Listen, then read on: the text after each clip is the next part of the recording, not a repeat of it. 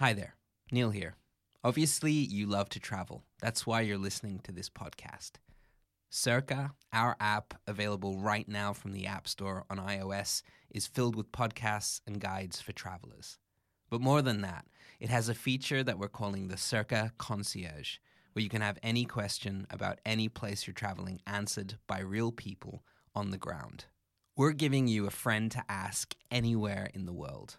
And hey, if you've got questions about Barcelona, you might even get me. Because I love to help people discover my city. And if you're the same way for the city where you live, then we want you to become part of the Circa Concierge too. Right now, we're searching for concierges in Barcelona, Rome, London, Paris, Madrid, Venice, and New York City. Don't see your city listed? That's okay. We'll be rolling out new cities throughout the year, and yours might just be next. If you love where you live and love to help travelers, sign up now to be a Circa Concierge. Help out our users and earn tips for the knowledge you have about your own city or country. Head over to circatravel.com/concierge and sign up today.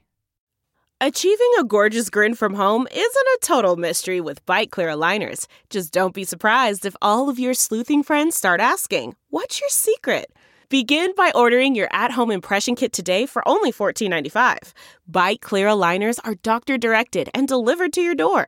Treatment costs thousands less than braces. Plus, they offer flexible financing, accept eligible insurance, and you can pay with your HSA FSA. Get 80% off your impression kit when you use code WONDERY at Byte.com. That's BYTE.com. Start your confidence journey today with Byte.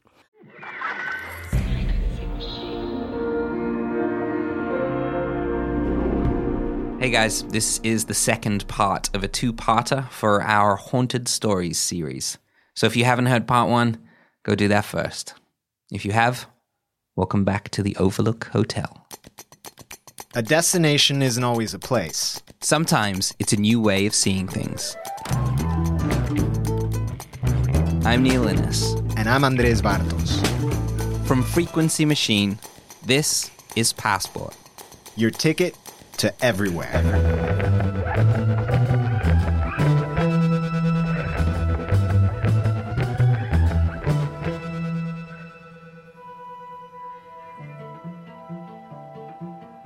The legacy of King's classic horror novel and Stanley Kubrick's iconic film have lived a hell of a life. It's impossible to read or watch horror movies or books without seeing The Shining's fingerprints all over everything made since. What many people just don't realize is that all of this horror can be traced back to one night in the Stanley Hotel in Estes Park, Colorado. A 20-something-year-old King woke up from a nightmare in room 217, smoked a cigarette, and outlined the novel which would change horror. But wait. Let's go back to that same room on a different night. A night more than 100 years ago. June 25th, 1911. At that point, the hotel had been open for 2 years. That night, the power sparked out for the first time. The backup lights at the time were acetylene gas lanterns. The hotel's head chambermaid, Elizabeth Wilson, entered room 217 with a lit candle to turn them on, and she walked right into a room filled with leaked gas. The place exploded. A local paper in Estes Park the day after reported the explosion before describing a bathtub hurtling through the night sky. There was no one in it. Elizabeth Wilson was found one floor below in the dining hall. She survived and worked at the hotel until 1950, when she passed away. The ghost in room 217, she's not from King's imagination. She has no malice. She has no teeth. She has no knowledge of your deepest fears. Apparently, she just likes to tidy your things, make the bed while you're sleeping in it, and pack for you while you're asleep. Somehow much more terrifying. There's something about tapping into the deepest fears you have, on one hand, and getting a sense of like what it means to be human from that. Yeah. And also just absolute emotion, like 100% just feeling something that you can't explain, you don't know why. Being scared is just, it's the greatest thing ever. It's that being tense, having a release. Yes. And then immediately laughing about it. Yeah. For being such an idiot. Comedy does the same thing. Absolutely. Yeah. And there is something, there is something in the things that get on top of you so much that you're like, I feel like a horror film. You never really say that. Maybe you feel like a comedy sometimes, but you're like, I feel like eating really hot food. Yeah. I feel like exactly. I feel like a horror movie. You're never like, I just want some Velveeta. Unless you're just 5. Want like a Sarah Jessica Parker romantic comedy. Exactly. It's like, no. Or like a mediocre John Cusack movie. No, it doesn't. It's like I would take the worst horror movie, whatever came up, over almost anything. Totally, because I can always find something in it.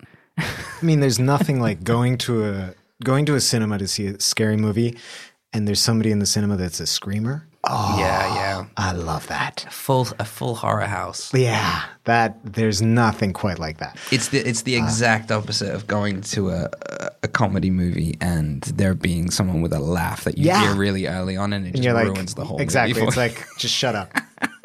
No, it's true. If you have like a PJ vote in the audience. Hi, PJ.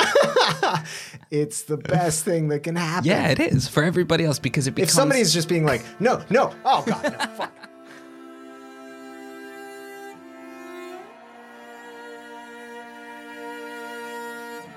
Apart from the lady in room 217, there are more ghosts in the halls of the Stanley.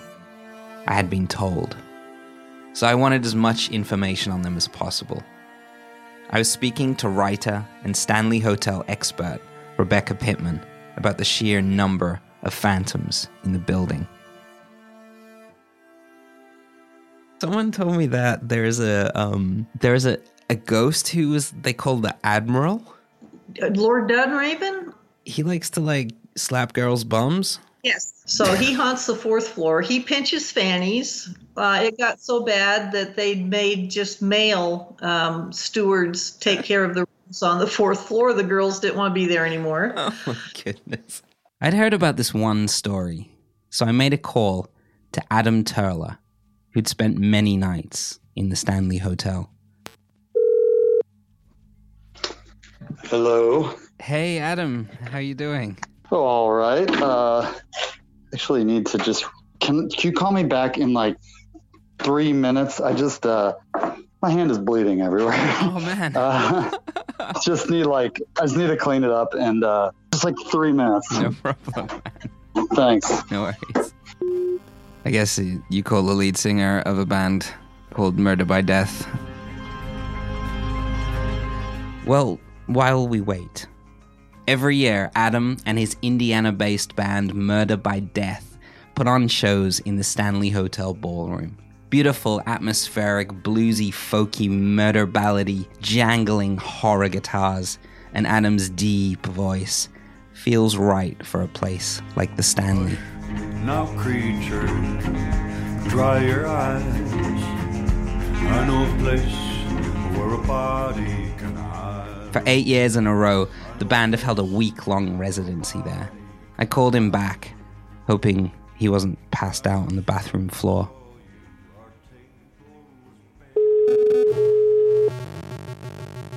Hey. You still got all your fingers? Yeah, I'm fine. It was just a minute before I was drilling. The drill just slipped out of a screw and just went straight through my hand. Oh. And it was just a lot of blood, and it's fine. But it's just ugh. Keeping in mind that the band's first excellent album is called Like the Exorcist, but with more breakdancing, I knew having fun with horror films was where Adam lived. So when we started, we were 18 years old. We basically were definitely in a horror movie phase at the time, going back and watching all the classic and obscure zombie and horror flicks. that was just sort of like what was in our brains at the time. The fans picked up on the band's love of terror, but when did the Stanley shows become a reality? At some point, I heard that there was a hotel in Colorado that was like the Shining Hotel, the one that Stephen King stayed at and had the dream and then wrote the book.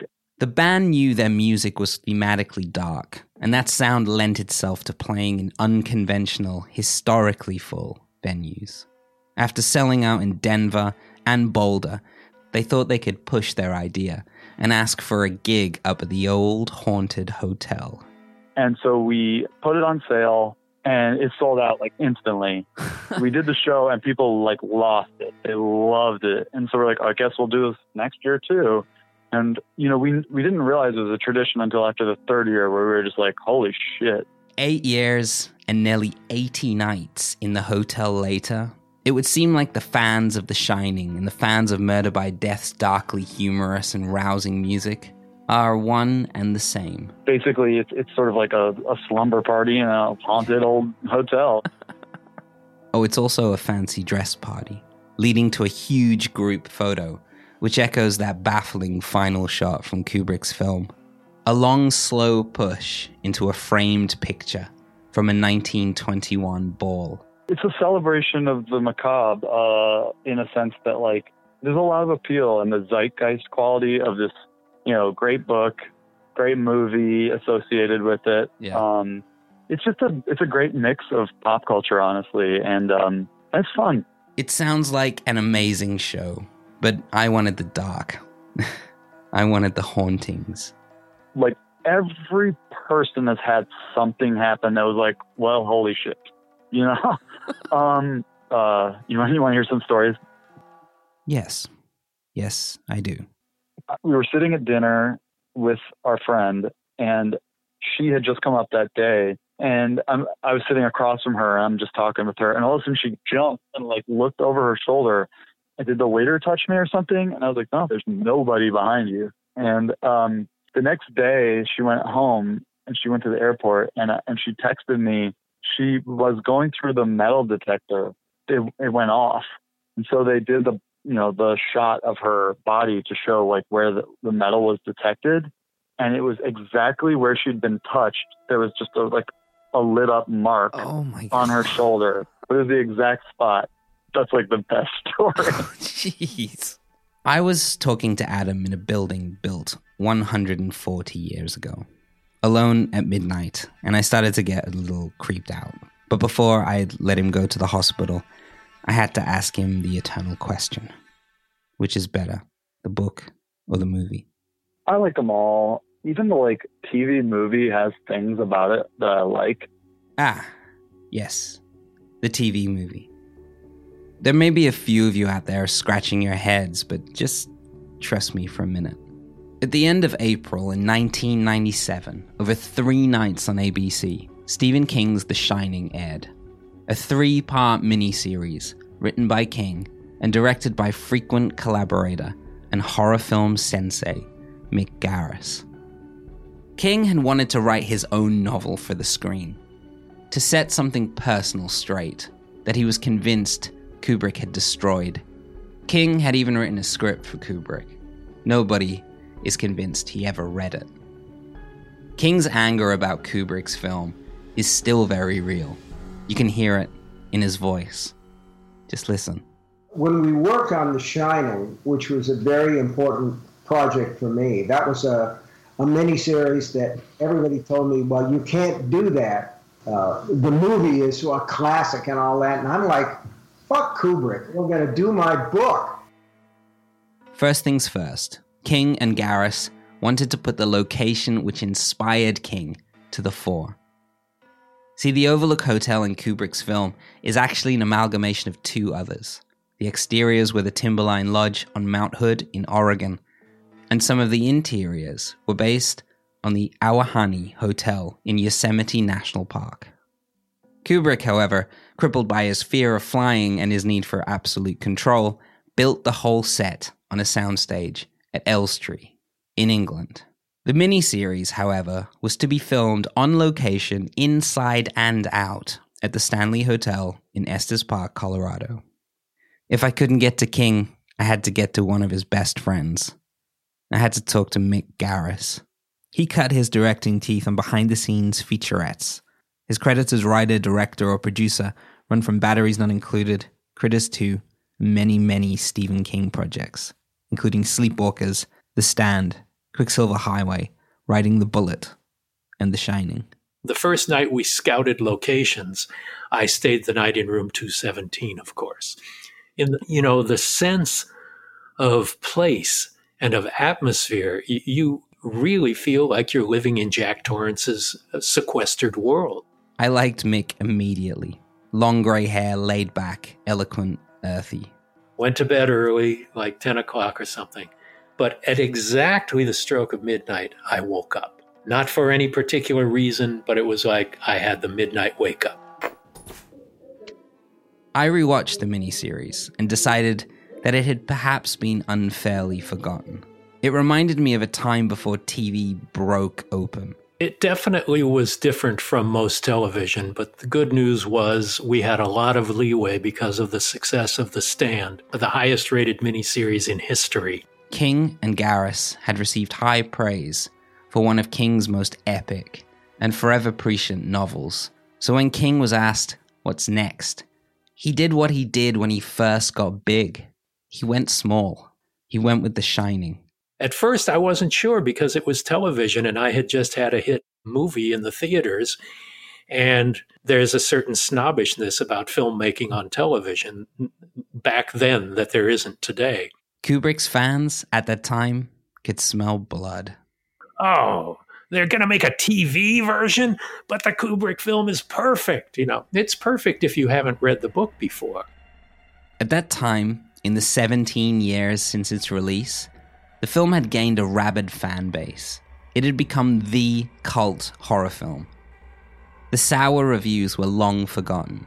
It was then, and is to this day, considered a masterpiece of horror. An awkwardly off-kilter, iconically visceral, jittery, marvelous, hellishly weird, and ever-changing work of precise terror. Stephen King, in his book on writing, tells us that the road to hell is paved with adverbs. So apologies, Steve, for that last sentence. But how did Mick feel about attempting the book again, with Kubrick's obsessive, beardy shadow looming?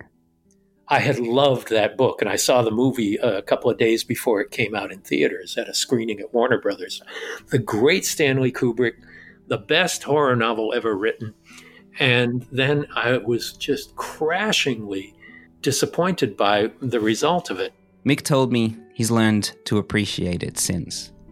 The naivete going into it helped me a lot. I didn't realize how naive until I called Gary Sinise, who was the star of The Stand, and said, hey, would you be interested in playing Jack Torrance? And he said, I'd be kind of wary of stepping into Jack Nicholson's shoes. And I suddenly realized, there's a giant shadow cast by the Kubrick-Nicholson collaboration. The rest of the acting world felt the same, and they couldn't cast the main part. Kubrick's film was a pedantic ghost that Garris and King just didn't need. Until literally 3 days before shooting was to begin, and that morning Stephen King said to us all in a room in the casting office, if we don't get him today, I'm pulling the plug. The production would go on to cast Steven Weber in the nick of time as Jack, Rebecca De Mornay as Wendy, and Cortland Mead as Danny. And back in the day, when television was a dirty word, the Shining miniseries went into production. Horror would be both a blessing and a curse in the cinema of the late 90s. But this was television. Horror on television historically was pretty shitty. It's really not the best friend to horror and suspense. And then when you've got something so character-oriented and so personal and emotional as this project was to King, then you really do need to take that time because it's not your standard stalk and slash movie. It's really about the disintegration of a psyche and of a family. So, Garris's whole family, his film crew, took over the Stanley Hotel for the spring and winter months of 1996. it was quite an amazing experience. A lot of people had pretty spooky experiences. We were in that beautiful ornate lobby, and we're rehearsing the scene to shoot. And right above us, above this chandelier, was a big pounding, pound, pound, pound, pound. And we were ready to shoot, and it kept happening whenever we were ready to roll camera. So we sent a production assistant up there, and he checked, and nobody was in that room. Nobody was in any room or hallway or anywhere around there. So it was just this banging, and nobody could figure out what it was. Mick doesn't count this as his own experience. As someone who makes his living off ghosts and horror stories, I asked him how he felt personally about things that go bump in the night. It's an incredibly healing idea, the idea that someone you've lost you can still connect to in the afterlife. And it's something I would love to feel and I would love to experience. So far I haven't, but I'll leave the door open. Over 3 parts and 4.5 hours, this Shining, told with heart, warmth, time, and character, went out into the world. I have to say, the series is actually pretty cool to rewatch. The show was well received too, well watched, and then it disappeared.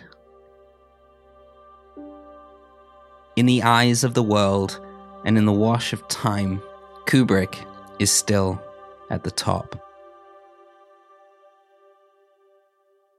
I like that you completely sidelined Kubrick. Kubrick is the villain of this story. It's fantastic. But it's fantastic because these two things, this book and this Kubrick movie, have the same title, but they're not the same thing. No. Because of that, there's this like battle playing out in terms of the people that love the book, the people that love the movie. Right, yep. It creates this kind of weird parallel dimensions. We can all agree The Shining is an amazing movie, but you put that to the side for a bit and you think about what King was going through. Yeah. And this fucking movie is like the bane of his existence. It's like every time it's referenced anywhere, it's like, you know, for him in his head. Of course. He's like, he did something else and he used my title. Yeah. And there's like bits. So it's like a Frankenstein, you know, it takes stuff from the novel. And then his whole life is like, if anybody asks him about it, he always has to talk about Kubrick, and he always has to talk about this stuff. The ghost being alcoholism for King. Yeah. Shortly became Kubrick's movie. Was exactly. his ghost. His monster is this friggin' movie. Obviously, the movie that nobody knows, or this miniseries that nobody knows, has its own inner drama because of that. You have to watch it because there are parts in the miniseries where it's like a 10, 12-minute conversation. Straight from the book, there's 2 really brilliant ones. One where Rebecca De Mornay, in lingerie, trying to seduce her husband, who she fears that she's lost to something, to try and get him to go to bed with her. And they're in the lobby of the hotel by a fireplace, and it goes for ages. It's really good. They're both really great in it. But at the time, people were like, what is this? Why didn't they cut into something else now? It was kind of fascinating because reading the book at the same time, I was like, damn, they did it. They really went for the book. They really went for so it. So if you want like something faithful, you got to go to the miniseries. Yeah. But then it's so weird because you have this friggin' movie between them. Yeah. So well, that's why I loved Mick. I was like, you know, who's that guy? Yeah. And he's worked with Stephen King for like 30 years. So King was his friend. He'd seen The Shining once and hated it. Lived his whole life in horror movies and then was like, yeah, I'll give it a go. I know, that's like, the thing. You have to have that balls? craziness. Yeah. That or your best friend is Stephen King. In which case you're like, okay, then I guess we can make this happen. Let's do it. I kind of got to respect him for it. Like, it is a shame that it's so just gone. Yeah. Like, in the whole story. But that's what makes it almost conceptual art for me. Where you try to bring the artwork back to its source after something kind of cataclysmic, in this case, Kubrick's movie happened in between. It's never going to sink into the consciousness because there's this other freaking like building blocking out the sun. You know, you were talking about what Stephen King hated about Kubrick's Shining and the fact that the family, and it's true, like Shelley Duvall is barely a character. But I was having this thought. I'm like, so is it just because is it the Jack Nicholson? And I think the difference is that in The Shining, the hotel is like the character. And you can't, like, reading that book is like a tumble dryer. It's just, it's like, just the whole time. Yeah. And Kubrick's movie, it's like being prodded, like in a dark room when you don't know where it's coming from. Like, but also there's that slow burn that's also happening in that movie. Which obviously influenced the soundtrack and to the film. And then Kubrick just didn't want the ending. And I think that's the thing that killed King, you know. But ironically, the set that Kubrick built in Elstree Studio exploded and burned down. Did it? Yeah. Seriously? Yeah. The hotel bit? Yeah. Not the maze, the hotel. The hotel burned down. Oh, of course. I mean, what the fuck? Yeah, it's just one of those, like, playing past the parcel with yourself. This thing where you're just like, really? I'm not there yet? How many coincidences do I have to get through to get to the end of this? There's a couple more.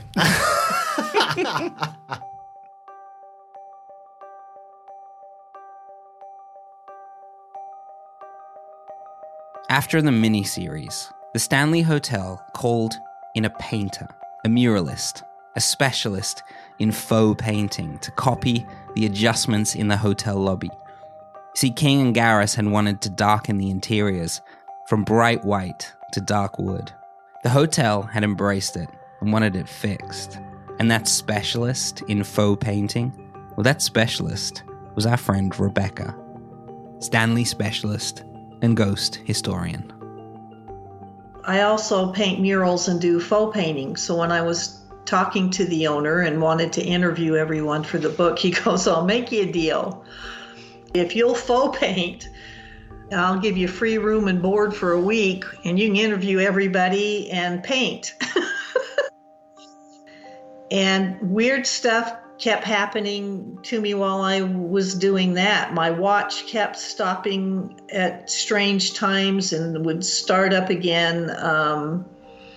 While I was there interviewing, there were several people walking down the 4th floor hallway with me, and suddenly this blast of cherry tobacco smoke hit us all in the face.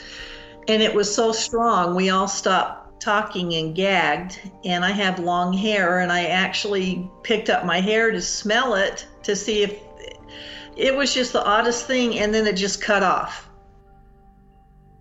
The ass-pinching ghost of Lord Dunraven from earlier. He was infamously partial to many things, but also the finest cherry tobacco. So here's the thing about The Shining. That one night in room 217, that nightmare, that deeply personal novel, most of the world sees none of that. We see an elevator door opening and spilling gallons and gallons of blood. We see twins in blue and white dresses. We see an axe and Kubrick's camera swinging wildly at a splintering bathroom door. We see a hedge maze, room 237, the shock death of Dick O'Halloran. We see an icy end for Jack Torrance. We hear an exhausted Shelley Duvall hyperventilating. We hear, here's Johnny, and all work and no play makes Jack a dull boy. And come and play with us, Danny. And I'm sure for most of you listening, everything you know about The Shining is that. But that isn't The Shining. That's Stanley Kubrick. You see, none of those things are in the novel. See you in a minute. Hi, everyone. Circa's recruiting new concierges. A Circa concierge is a friend to ask anywhere in the world. Real people, on the ground, never bots. If you want to be a concierge for your city, go to circatravel.com to sign up. Man, that sunset is gorgeous. Grill, patio, sunset. Hard to get better than that. Unless you're browsing Carvana's inventory while you soak it all in. Oh, burger time. So sit back, get comfortable. Carvana's got thousands of cars under $20,000 just waiting for you. I could stay here forever. Carvana, where car buying meets comfort meets convenience. Download the app or visit Carvana.com today.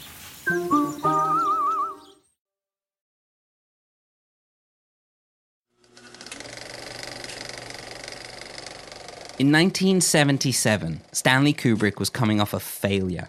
His only failure. Barry Lyndon. But like King at the time, he was searching. Something he did as soon as his last project was finished.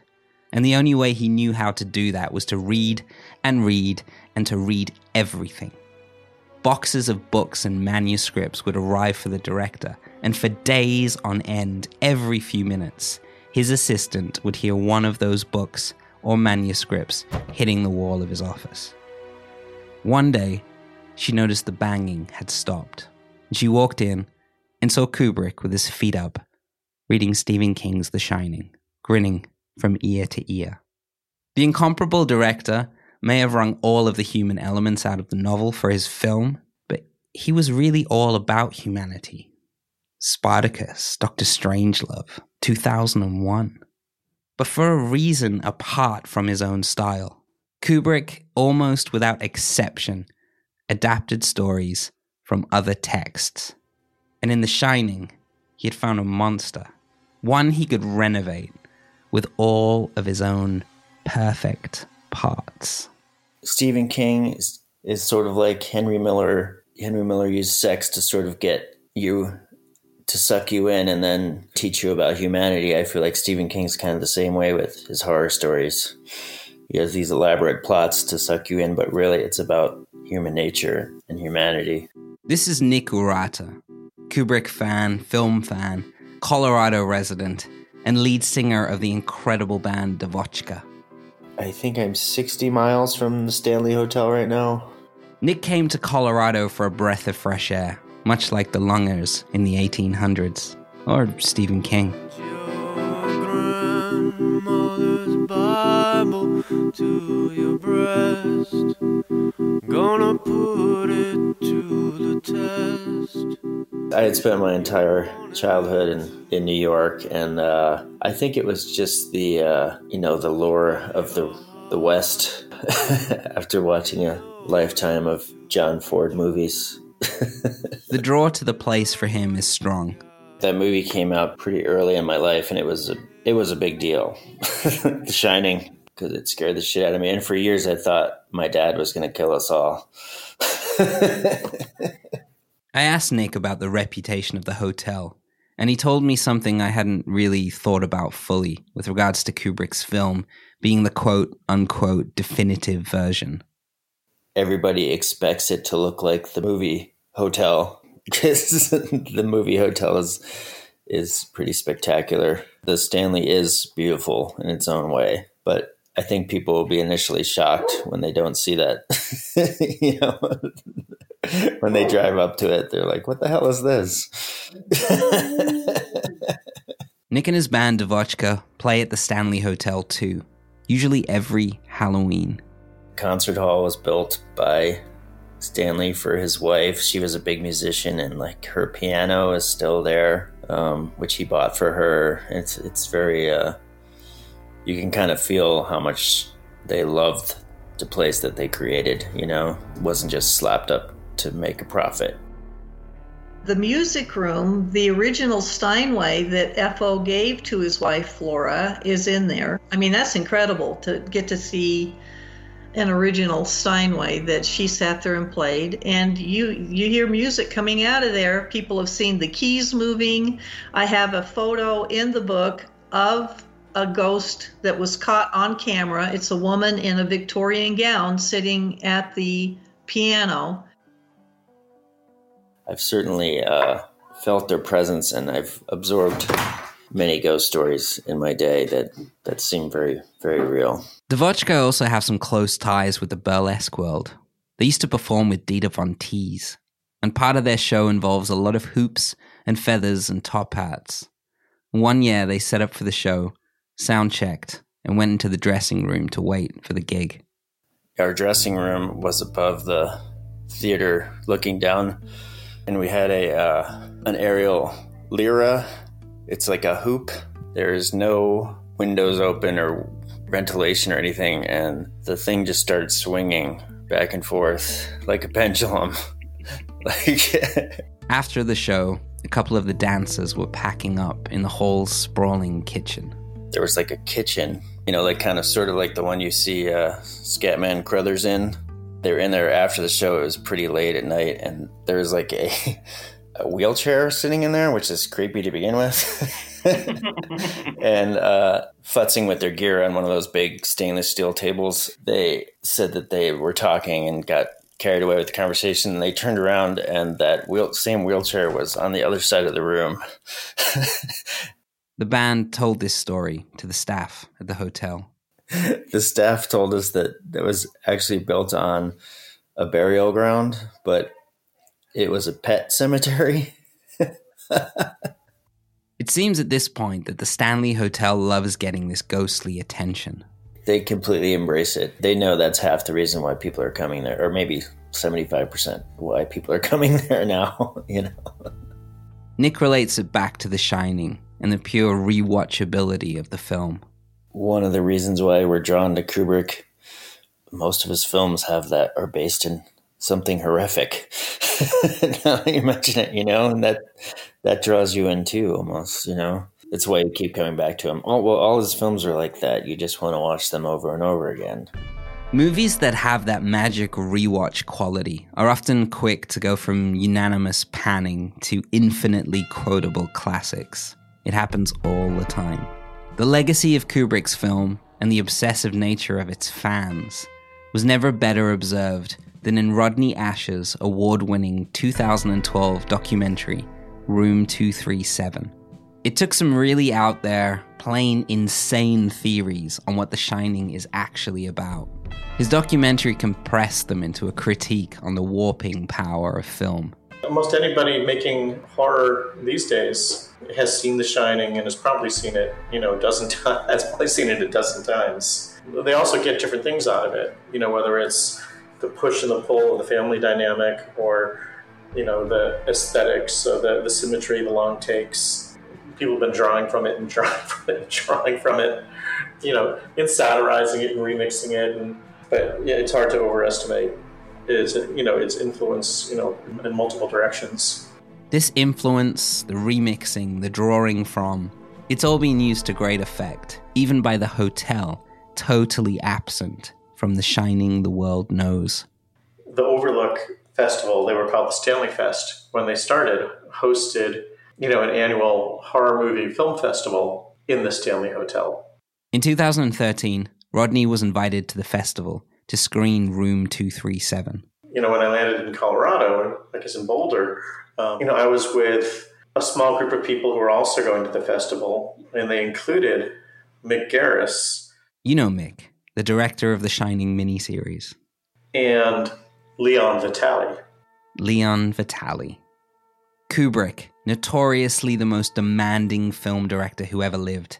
The film director who would do retake and retake until his actors wanted to kill him. The film director who made Tom Cruise walk through a doorway 90 times for one shot in Eyes Wide Shut. That film director, his assistant, for 30 years, was Leon Vitali. It was funny to meet him because not long before, the New York Times interviewed him about Room 237. And he said, for lack of a better word, it was a bunch of baloney. Suddenly, we're at an intersection of the director, the writer, and the fan, heading to the place that started it all, traveling in a van along steep and winding snowy roads to an old haunted hotel. The one that leads to the real Stanley Hotel is awfully similar. So at a certain point, you're like on that road with these people who are, Mick, who's linked to Stephen King, and Leon, who's linked to Kubrick. They had their screenings, the film, the miniseries, and the obsessive documentary. And they hit it off. But the legacy of The Shining, or the pesky specters, or maybe just the ghost of Jack Torrance himself, tried to really mess things up. I was out having a drink. I was hanging out with Leon Vitali, a restaurant bar, a couple miles in town. And it was 2-3 in the morning. And so a festival volunteer guy says he'll drive us back up to the hotel. And we don't get 2 blocks away from the restaurant, from the bar, when red and blue lights of a police car fill the car from right behind. And me and Leanne are in the back, and we're like, uh-oh. The driver gets out, and they make him touch his nose and walk back and forth on a line. The next thing that happens is they put him in the car, and they just drive away and leave us in the back of this car. And it was snowing at the base of the hill. And the 2 of us, kind of walk up the side of the hill on a snowstorm, barely able to see in front of us. The idea did occur to me that if we froze to death out there and were discovered in the morning, like at the end of The Shining, there could be worse ways to go out.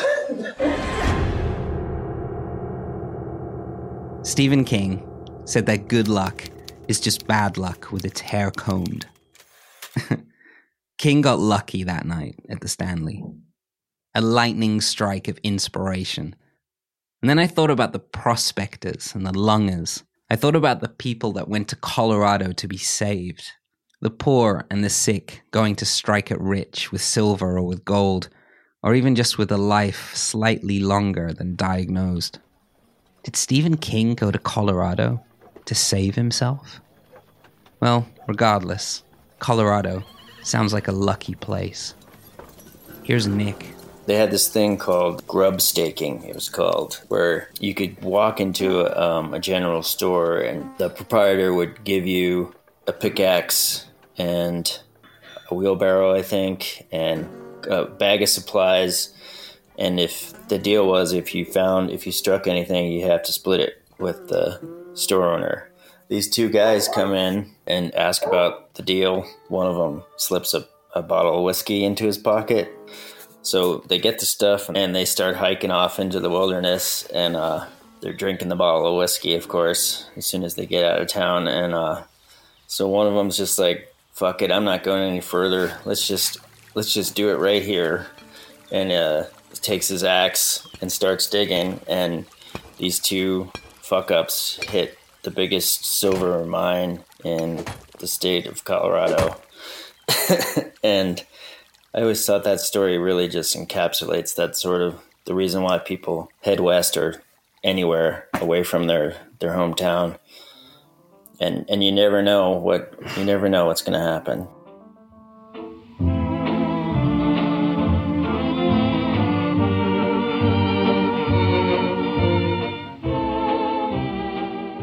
That final infamous shot of The Shining. Midnight, the Stars and You by Ray Nobel and his orchestra adds an eerie sweetness to the whole thing. It's nostalgic, forgotten, ghostly almost, as we wander down a hallway and settle into an old photograph. Jack Torrance, Jack Nicholson, grinning in a crowd of people, staring out at us, forever reliving a winter of murderous thoughts over and over again. Just another ghost. The photo on the wall from 1921 is a time capsule in many ways. The whole of Kubrick's film is. Contemporary but gothic at heart. It's out of time. In the way King's book was very of its time. At least, and most importantly, for King. I can understand his anger. Though maybe I don't agree with it. Like Ray Nobel's song, the hotel that inspired King, and the novel that inspired Kubrick, they all have a strange, timeless quality. Together, even with their differences, they've both terrorized and inspired artists and filmmakers and writers and musicians for more than 40 years. All of them are still drawn by a hotel in the winter months in Colorado to get a little closer to the madness, to catch a glimpse of a spook, or to fill their lungs with clean air. But in all of this, a character that nobody knows has been the beautiful Stanley Hotel. A ghost in its own way. A place rescued from the brink because of a pin in a map.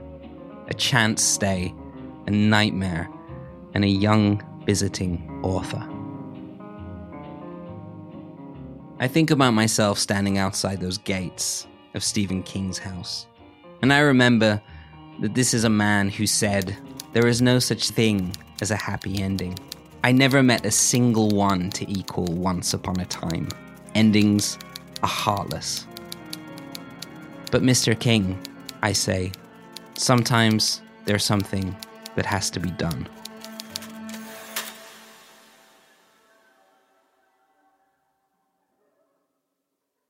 Neil Innes! You mother... If I'm never going to get a reply from Stephen King, I had to write my own. This episode is a seance for the ghost of Stanley Kubrick haunting the life of Stephen King. The man finds the idea for this novel in a hotel that has the same name as the director that made the friggin' movie that has haunted him to this very day. It's wonderful. Thank you, man.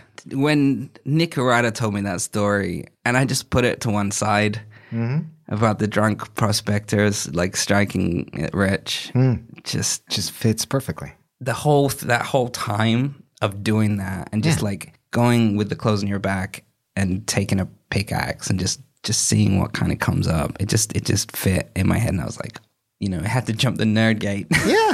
It had to jump the nerd gate. And it's an impossible gate to jump. But it's also the tension at the base of this kind of like Battle of the Titans. For Stephen King, this story has this personal component that is really kind of like intimate and deep. Yeah. And watching somebody else just kind of like, I'm going to make this really nice painting out of that. It's got to be really hard to watch. Yeah. He does something that is like the finest piece of clockwork. But he's, you know, it's like for Stephen King, it's him getting sober. Yeah. Like learning how to live with this fame. Yeah. Figuring out how you're going to keep writing and living. And Kubrick is like, check this out. Hold my beer.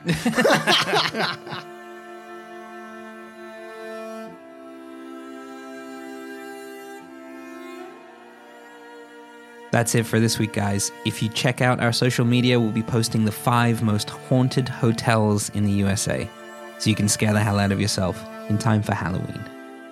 Find us at Passport Podcast on Facebook and Instagram. You can also find these saved pins at frequencymachine.com. Next week, we're off to the polls for an Election Day special. 2 stories about a couple of the most unlikely candidates possible. We'll see you then.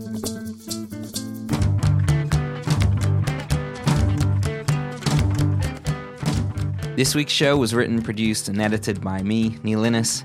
Big thanks to Rebecca Pittman, Mick Garris, Adam Turla, Nick Urata, Carl Pfeiffer, and Rodney Asher.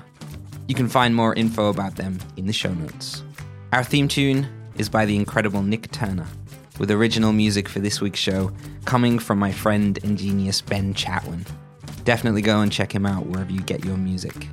Special tracks by Murder by Death and Devochka too. Big thanks. Other bits and bobs by Rochelle, Carlton Banksy, The Regal Beagle, and Ray Nobel and his orchestra. The show is mixed and mastered by Julian Kwasniewski. Eliza Engel is our production assistant. Stacey Book, Dominic Ferrari, and Avi Glijansky are all work and no play. They also executive produce the show, which is hosted by me and a man who doesn't want to hurt you. He just wants to bash your brains in. Andres Bartos. We'll see you in the next place.